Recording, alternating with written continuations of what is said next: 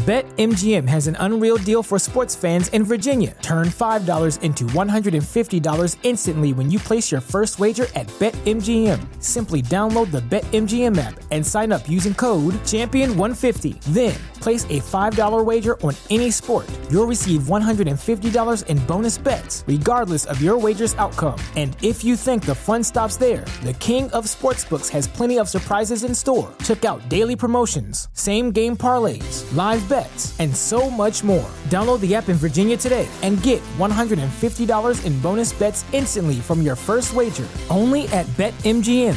BetMGM and GameSense remind you to play responsibly. See BetMGM.com for terms. 21 plus only. Virginia only. New customer offer. Subject to eligibility requirements. Rewards are non-withdrawable bonus bets that expire in 7 days. Please gamble responsibly. Gambling problem? Call 1-800-GAMBLER. Promotional offer not available in Washington, D.C. What's so special about Hero Bread's soft, fluffy, and delicious breads, buns, and tortillas? These ultra-low net-carb baked goods contain zero sugar, fewer calories, and more protein than the leading brands, and are high in fiber to support gut health. Shop now at hero.co.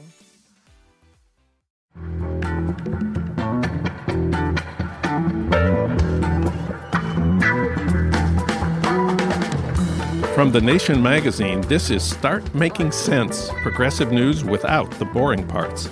I'm John Wiener. Today we'll be taking a step back from the daily political headlines to talk about Bernie's big picture, where Bernie Sanders fits not just in this week's primary election voting, but the longer-term changes sweeping through America. Richard Parker of The Nation will comment. Also, the real politics of hope. Rebecca Solnit will talk about Untold Histories and Wild Possibilities. Her new book is Hope in the Dark. Barack Obama's presidency comes to an end in about 9 months, and we're thinking today about how to understand him and ourselves over the last 8 years, our hopes, our disappointments. For that, we turn to Gary Young. Of course, he's the award-winning editor-at-large for The Guardian and columnist for The Nation, author of the book The Speech, The Story Behind Martin Luther King's Dream. He's covered American politics for 12 years. We reached him today in London. Gary Young, welcome back. Hi, John. Thanks for having me. Let's start with what Obama has meant for race in America and for Black Americans. In 2008, we had Yes We Can and the Hope poster and the Will I Am video. We had those tens of thousands of people who came out to see and hear him at those huge rallies on the campaign trail. It was also intense and powerful and moving. We knew something big was happening in America. Yeah, symbolically, it was enormous. And if you were on the campaign trail in places like, South Carolina, the place where the Civil War started, last place to fly the flag, you couldn't not feel it.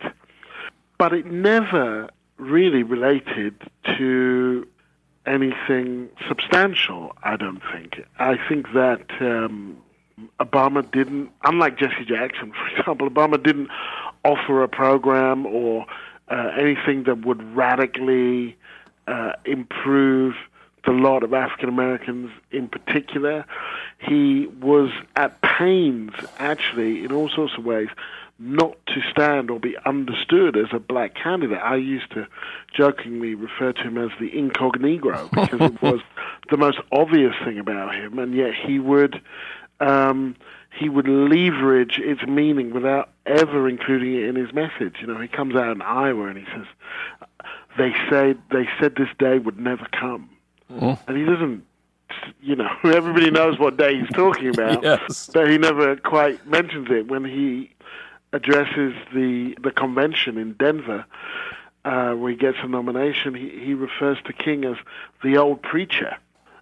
People are usually clamoring to mention King by name, and so he kind of parlayed very skillfully his racial identity without actually offering anything concrete in return. And paradoxically, he was standing, because he stood as the economic crisis grew and intensified and then finally exploded. His rise actually coincided with a massive decline in the fortunes of African Americans. I mean, far from his rise symbolizing African Americans doing better, it actually occurred at the moment where the gap between black and white was growing.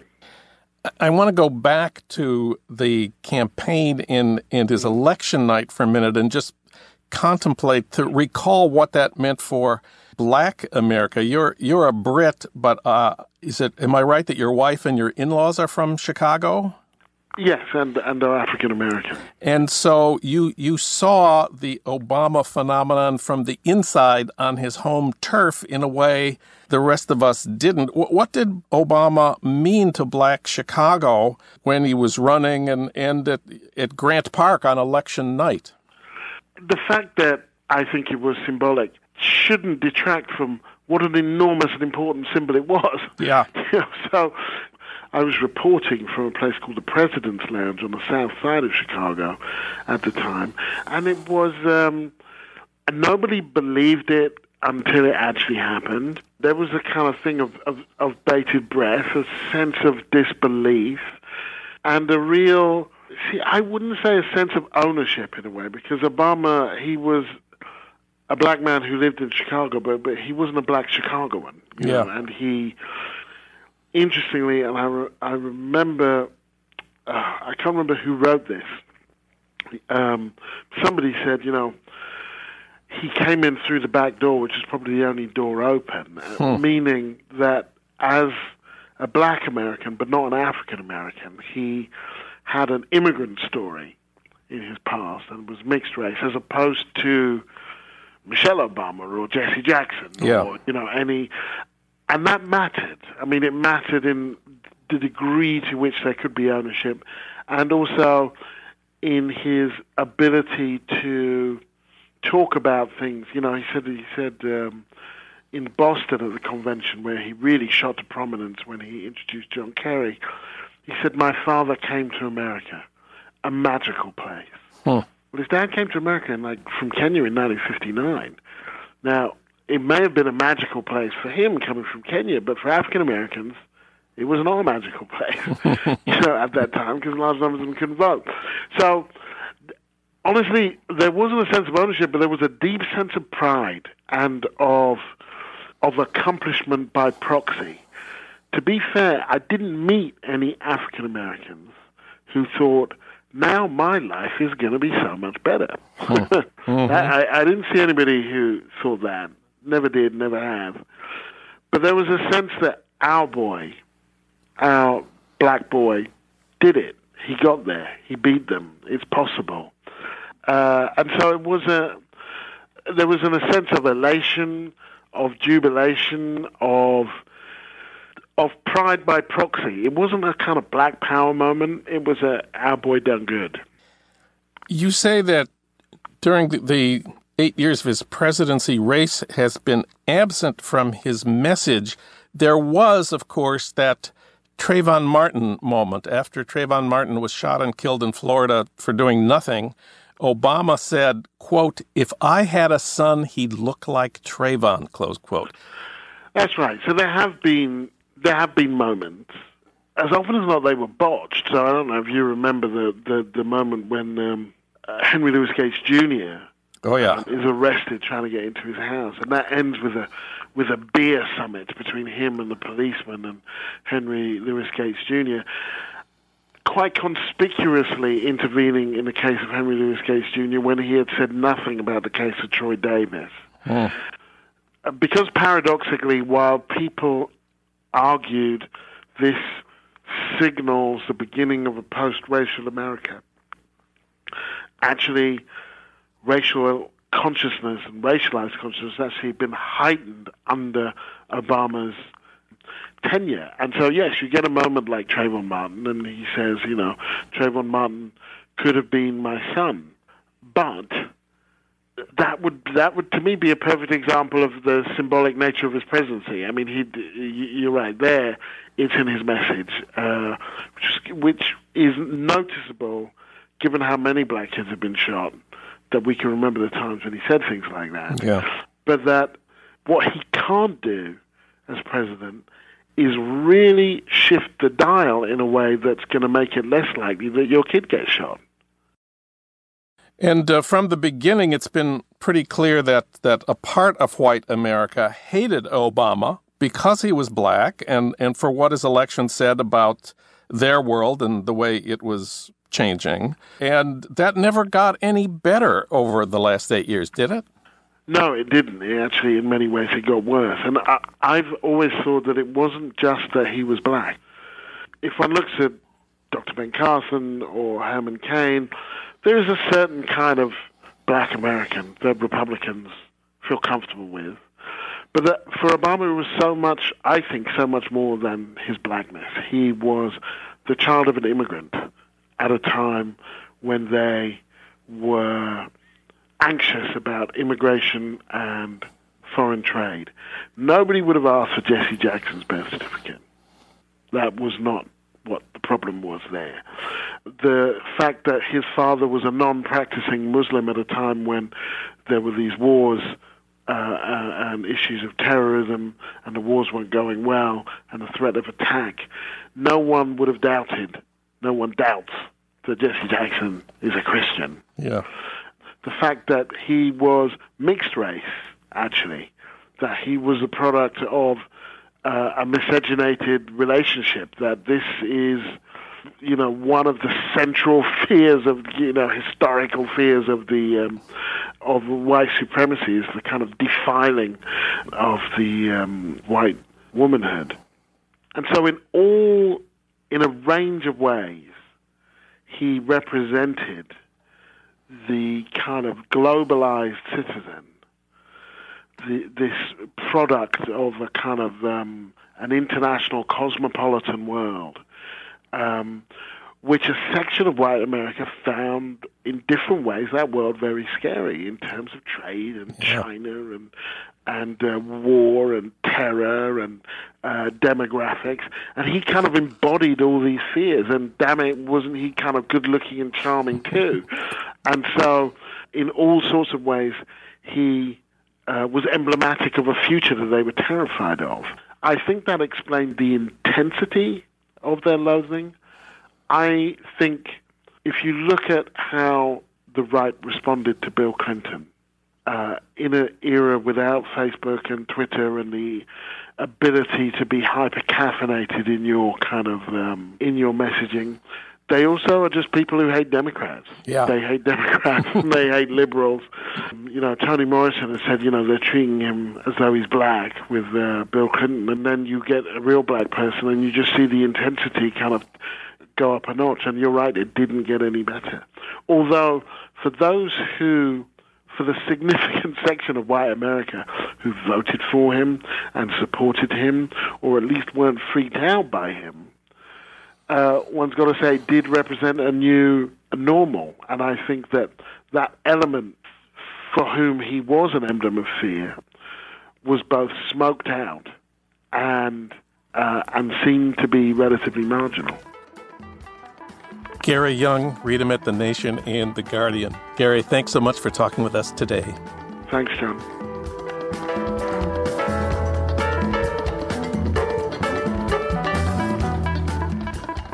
Now we want to take a step back from the daily media deluge of political news to look at the bigger picture of American politics. We want to understand, among other things, where the Bernie Sanders campaign fits into the longer-term period of change that has begun. And for that, we turn to Richard Parker. He's a member of The Nation magazine's editorial board. He's also a founder of Mother Jones magazine. He's an Oxford-trained economist who teaches at Harvard's Kennedy School of Government. He's the author of many books, including the biography of John Kenneth Galbraith. He's written for The New York Times, The Washington Post, The New Republic, and Harper's, as well as The Nation. Richard Parker, welcome. It's very nice to be with you today. How are you? Good. Well, you've been thinking about the big picture, the long-term battle between left and right in our history. I guess the long-term goes back to the New Deal and FDR in the 1930s, which really transformed American politics. I'd even push it further back. Let me push it back to 1860 and the election of Abraham Lincoln, and then have your listeners think about the following. in the period from 1860, when Abraham Lincoln became the first man elected as a Republican and the modern two-party system began, to 1932, when Roosevelt was elected, was almost 75 years. And in that period, there were only 2 Democrats elected to the White House. And then Roosevelt comes into office in 32, and then from then until 1980, only 2 Republicans are elected to the White House. And then from then forward to today, again, 2 Democrats elected to the White House. I mention this because I point to Stephen Skowronek, a Yale political philosopher, who has written on long political cycles. And his point is that we need to understand that there are a very small number of presidents among the nearly 4 dozen that we've had who set in motion much longer political, ideological, party structural periods. And that in the 20th century, Franklin Roosevelt in 1932 and Ronald Reagan in 1980 are the 2 defining figures. So you can talk about the 32 to 80 period as the Roosevelt period. You can talk about the 80 to present period as the long Reagan era. But each of those comes to an end. And one of the things that Skowronek notes is that they come to an end usually in a decade in which America is involved in a war that doesn't go well or is involved in a financial crash. And the fact of the matter is we've had both in the last few years. And you can see that already ideologies are shifting. This is not the Hillary Clinton who ran in 2008. If anybody had said to you or me that someone calling himself a democratic socialist would run for president and make a credible, in fact, powerful run at the office, I think we would have scoffed. When you look at the way in which young people have been turning out to vote for Bernie, you would have said, oh no, you can't ask a man in his 70s to be a rock star for the millennial generation, and yet that's what he's become. I say all this because I lose patience with a lot of the day-to-day, night-to-night coverage that you see on television or you pick up in social media with its worries about this campaign or that donor or whatever. And I want to stand back and ask your readers to stand back and think instead that what we're going through right now is a decade not unlike the 70s, where you have the troublesome residue of war. You have financial wild fluctuations. We had stagflation in the 1970s and the 2 great oil price hikes in the 1970s, and we've had the big financial meltdown in the most recent period. And what these do is stamp the end of one of these long cycles and provide the room for new ideas to come to the fore. And Bernie Sanders is a critical part of that whole process. He's not the fulcrum. He's not the sole pivot on which this period shifts, but we need to see just how important it is for that kind of candidacy to open up the possibilities of a new era. In this kind of perspective, Clinton is part of the age of Reagan, much as he didn't want to be, and that explains a lot of our unhappiness with Bill Clinton's record, with the deregulation of banking, with NAFTA, with mass incarceration. And Hillary's supporters praise her for her experience, but really her most indelible experiences, her most searing experiences were the defeats she and Bill suffered as the age of Reagan continued. I think that's exactly right. Bill Clinton and I were at Oxford at the same time, and so Bill, Ira Magaziner, Bob Reich, a number of people, all come from exactly that same period. And so many of my generation, our generation, is stamped by that sense of having grown up in the long Roosevelt period, but having come to adulthood watching the Roosevelt period crumble before our eyes to be replaced by this long Reagan period, and how much of our adult life has been lived under this long Reagan cycle. And so, yes, absolutely, Hillary comes to mature political consciousness as part of the long Reagan cycle. And again, sort of think about these presidents. Wilson and Cleveland were the 2 presidents in the long Lincoln cycle. Both of them were pretty conservative, all things considered. The 2 Republican presidents you had in the Roosevelt cycle were Eisenhower and Nixon, and neither one of them would have carried out the attacks on social welfare of the kinds that are just run-of-the-mill today, not only for Republicans, but for lots of Democrats, including Bill Clinton's welfare reform. So even when you have a president elected from the opposition party to whoever that long cycle president is, even the opposition party presidents, to a degree, have to operate within the ideological frame that has been established. Bernie says things like we need $1 trillion program to rebuild roads and bridges and water systems. And Hillary says, well, really, we need about a quarter of that. And Bernie says we want a minimum wage of $15. And Hillary says, well, really, $12 is realistic. She always seems to have a, quote, realistic alternative to Bernie's big thinking, and her supporters, the older people who lived through the age of Reagan, say, well, she's right. You have to make these calculations. You have to make these compromises with quote, reality. And the young people who support Bernie don't support Hillary because they don't understand where is this sense of quote, realistic compromise coming from. Right, and compromising with a world that seems to be failing around them all the time. So yeah. Why compromise with failure? Because, moreover, they've been led to believe that it's a failure that is intergenerational, that we are passing on massive debt and bankrupt Social Security and the inability to raise middle-class wages onto them. And so why would they think that the world that we're passing on to them is one that they would want to compromise with in order to be realistic? I understand that completely. I'm not trying to take a position on Bernie's right and Hillary's wrong in this moment. I'm trying to argue that Bernie is a critical figure in terms of opening up the politics for a new cycle to begin. Whether that president turns out to be the one elected in 2020 or 2024, I don't know, but it's going to happen. I'm interested in where Obama fits into your analysis. He was elected in a moment of economic crisis, in a failing war. We all said back in 2008 and 2009, Obama could be the new FDR. He could bring the age of Reagan to an end. We've all been disappointed with Obama. Where do you see Obama fitting into this big picture? Well, ironically, Obama is a captive of the long Reagan cycle. And by that, I mean, you have to understand that Abraham Lincoln enters office and the South secedes, leaving the Republican Party in control of Congress. FDR wins in 1932 and comes in with a Congress that is basically three-quarters controlled by the Democrats.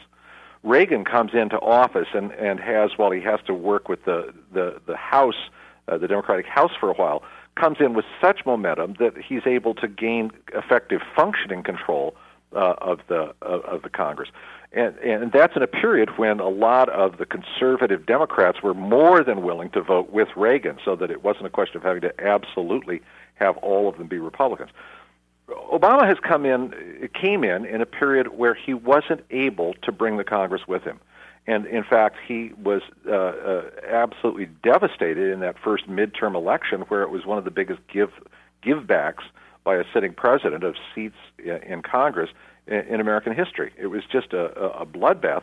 And then the other off-cycle election has been the same. So we've had this process by which Obama was not able to build on his transformative capacities, and so has left the job effectively to someone else. He's John the Baptist, if you will, to a new cycle that has not yet been named.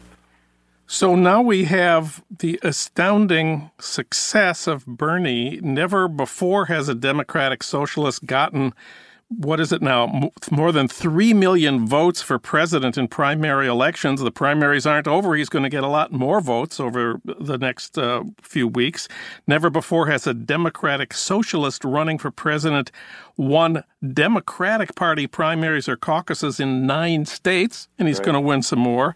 And when Debs ran for president, he got arrested. So just the fact that Bernie's not in jail is impressive. So if Bernie doesn't get the nomination, which the odds makers tell us is very likely, does that mean we are still stuck in the age of Reagan if Hillary becomes our president?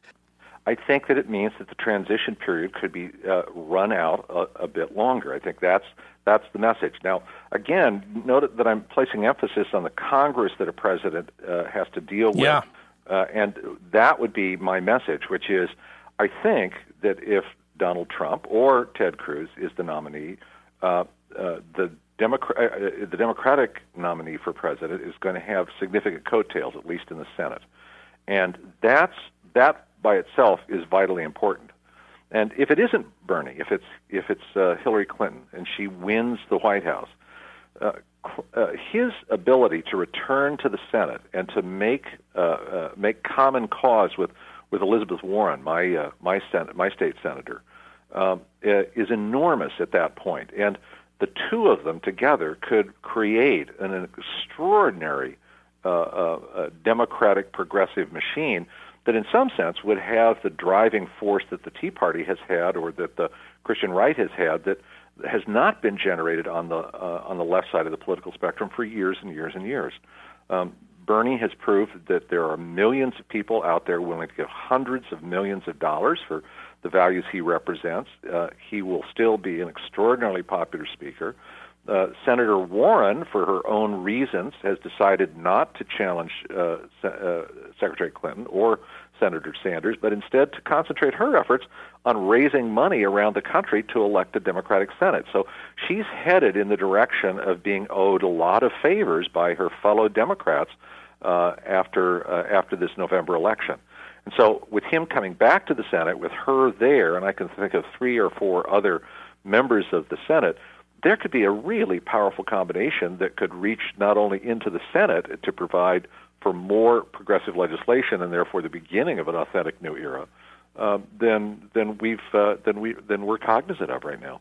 We tend to think in these simple linear steps. We get from here to the nomination to the election, and then whatever happens, happens. But that isn't the way politics operates. It's a constant motion forward, and the minute we finish electing whoever we're going to elect as president, then we're going to have to focus on how do we get control of the House, and hopefully how do we build our majority in the Senate, because this is a ground game. This is not a bunch of Hail Mary passes. Richard Parker of The Nation magazine. Richard, I hope we can come back and talk to you about this again in a couple of months, and thanks for talking with us today. Not at all, John. Really good to talk with you.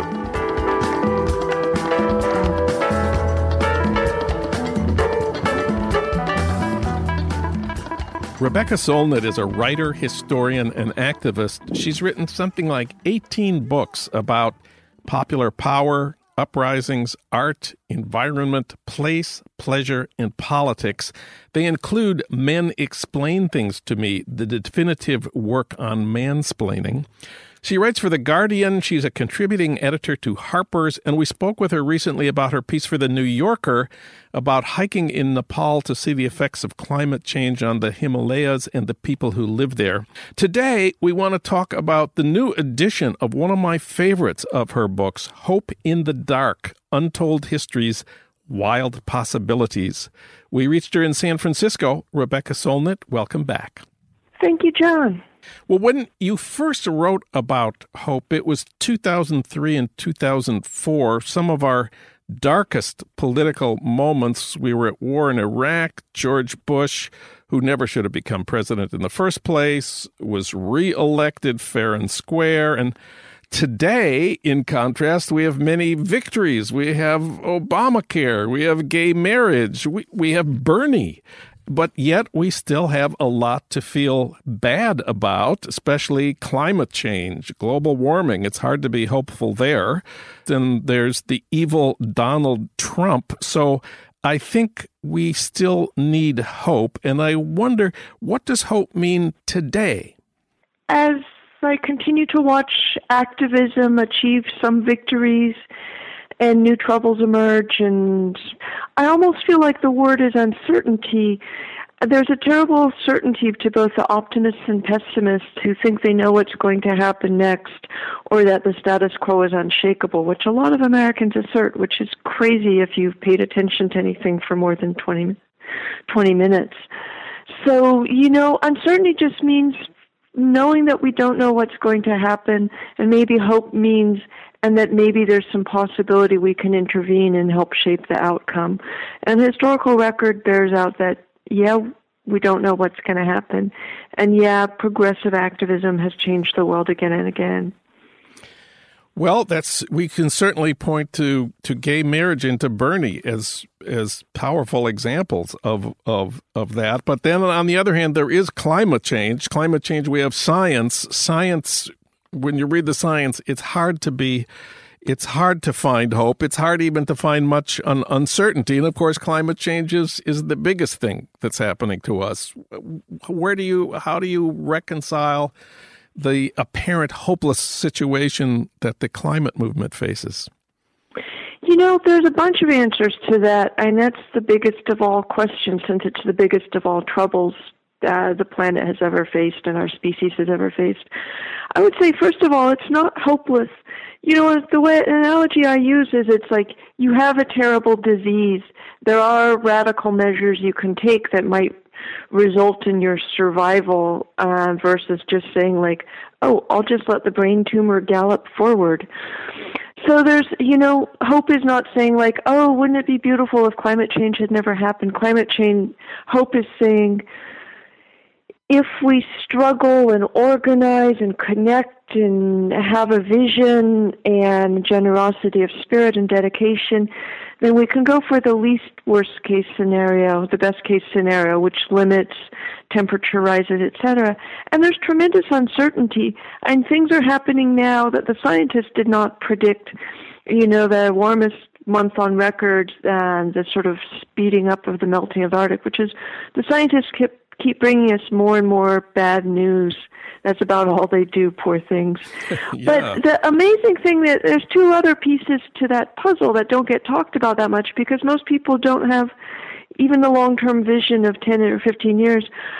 The engineering is radically different than it was when I wrote Hope in the Dark. We've had an engineering revolution and an economic revolution in renewables, and it's been so incremental that people haven't seen it as a revolution, because we don't see slow things, because we don't have the attention span for them mostly, which is why we need historians and long stories and big views. And then the other thing is, there also was very little in the way of a climate movement a dozen years ago. And there were some stalwart, noble people who were saying what should happen, but there wasn't enough happening at any level. And now there's an extraordinary global and national movement.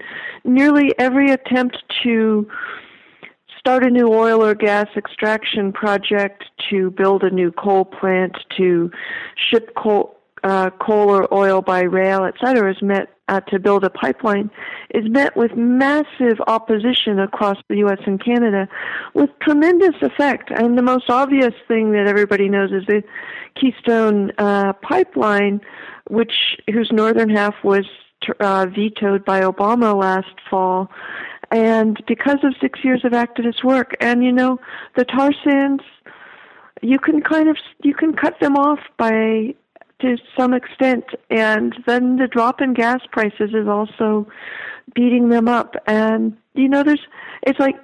it's tremendous uncertainty. Nobody foresaw that oil prices would plummet this hard, and it's really burdening the oil and gas industry in some very lovely ways.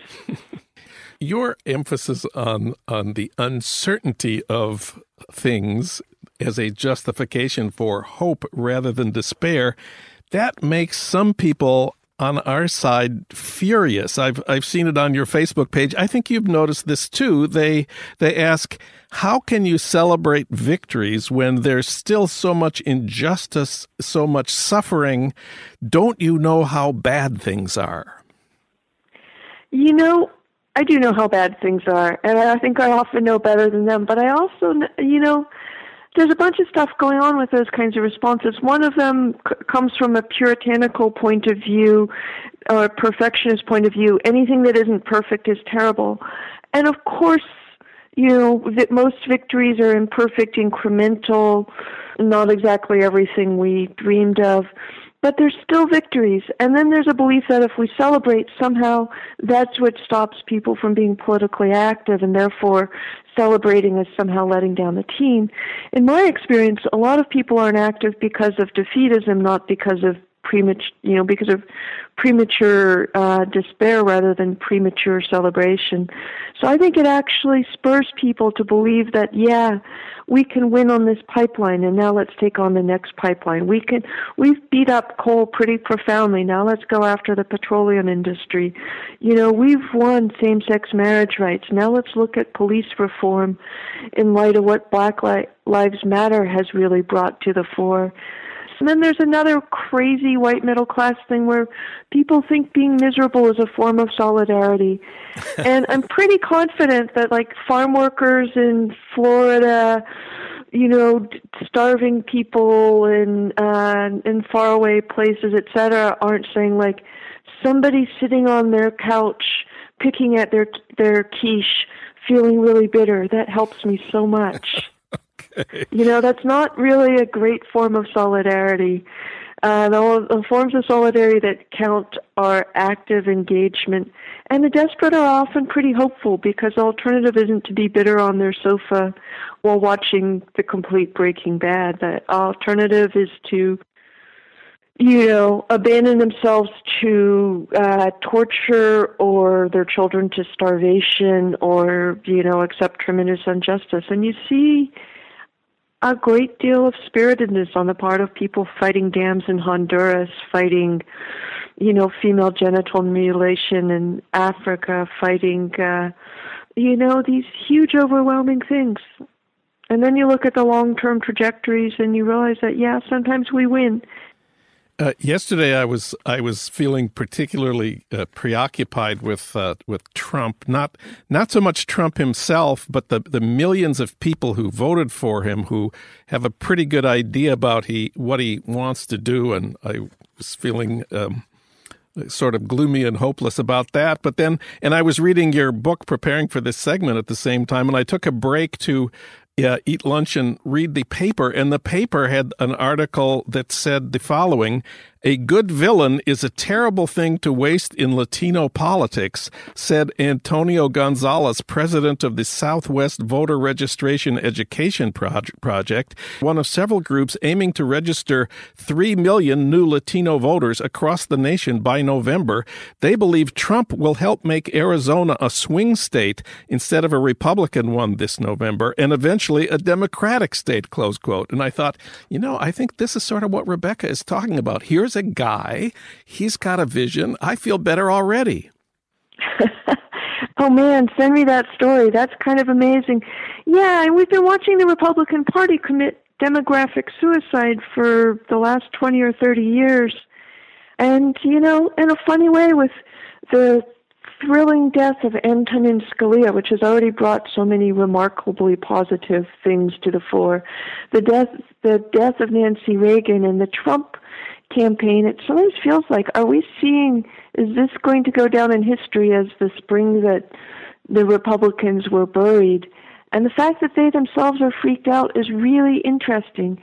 And that doesn't mean that I don't take Trump seriously in the way he's licensing hate and sort of vileness and violence and all the things demagogues unleash. I am actually kind of hopeful that he's helping to kill off the Republican Party, and I also think he's terrifying, because it's not like we can sit back and say they'll just gently expire while we twiddle away and, have exciting left-wing infighting, everybody's favorite pastime, especially in election years. I do think, though, that he's a freaky opportunity. My last point, your kind of hope, I want to emphasize, is what you call wild. It's about beautiful alternatives and amazing people and big dreams and high ideals and deep emotions, in a sense that everything can change suddenly. This is a very special kind of hope. Yeah, but the record bears it out. And Howard Zinn talked about this very much. And even before we saw the collapse of the Soviet bloc and then the Soviet Union and the end of the Cold War. And I remember that amazing moment, what is it now, 25 years ago, and how there's all these kind of arrogant proclamations that communism is dead, capitalism won, and now we're in this amazing moment. And Sanders' popularity really represents this. People are saying capitalism is brutal, we're not for it, we hate the banks, we don't trust the corporations, we don't, we're not freaked out by a guy who calls himself a socialist. It's, things are really interesting. And the more you take the long perspective and pay attention to the details, the more interesting they are, the more clear the uncertainties and possibilities are. And that's kind of what fuels hope, I think. Rebecca Solnit, her book, Hope in the Dark, is out now in a new edition with a new foreword and afterword. Thank you, Rebecca. Thank you, John. Start Making Sense, the Nation podcast, is co-produced by the LA Review of Books and recorded and edited by Jerry Gorin and Ernesto Orellano at Emerson College, Los Angeles. Our senior producer at Start Making Sense is Alan Minsky. Our executive producer is Frank Reynolds. And now we have an engagement editor. It's the wonderful Annie Shields. Katrina Vanden Heuvel is editor and publisher of The Nation. Our theme music is from Barcelona Afrobeat, licensed by Creative Commons. Find out more about Start Making Sense at thenation.com. And subscribe to Start Making Sense wherever you get your podcasts, at Stitcher, SoundCloud, or iTunes. And if you like what you've heard, give us a rating at iTunes. 5 stars is good.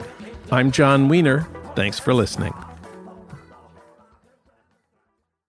BetMGM has an unreal deal for sports fans in Virginia. Turn $5 into $150 instantly when you place your first wager at BetMGM. Simply download the BetMGM app and sign up using code Champion150. Then, place a $5 wager on any sport. You'll receive $150 in bonus bets, regardless of your wager's outcome. And if you think the fun stops there, the king of sportsbooks has plenty of surprises in store. Check out daily promotions, same-game parlays, live bets, and so much more. Download the app in Virginia today and get $150 in bonus bets instantly from your first wager. Only at BetMGM. BetMGM and GameSense remind you to play responsibly. See BetMGM.com for terms. 21 plus only. Virginia only. New customer offer. Subject to eligibility requirements. Rewards are non-withdrawable bonus bets that expire in 7 days. Please gamble responsibly. Gambling problem? Call 1-800-GAMBLER. Promotional offer not available in Washington, D.C.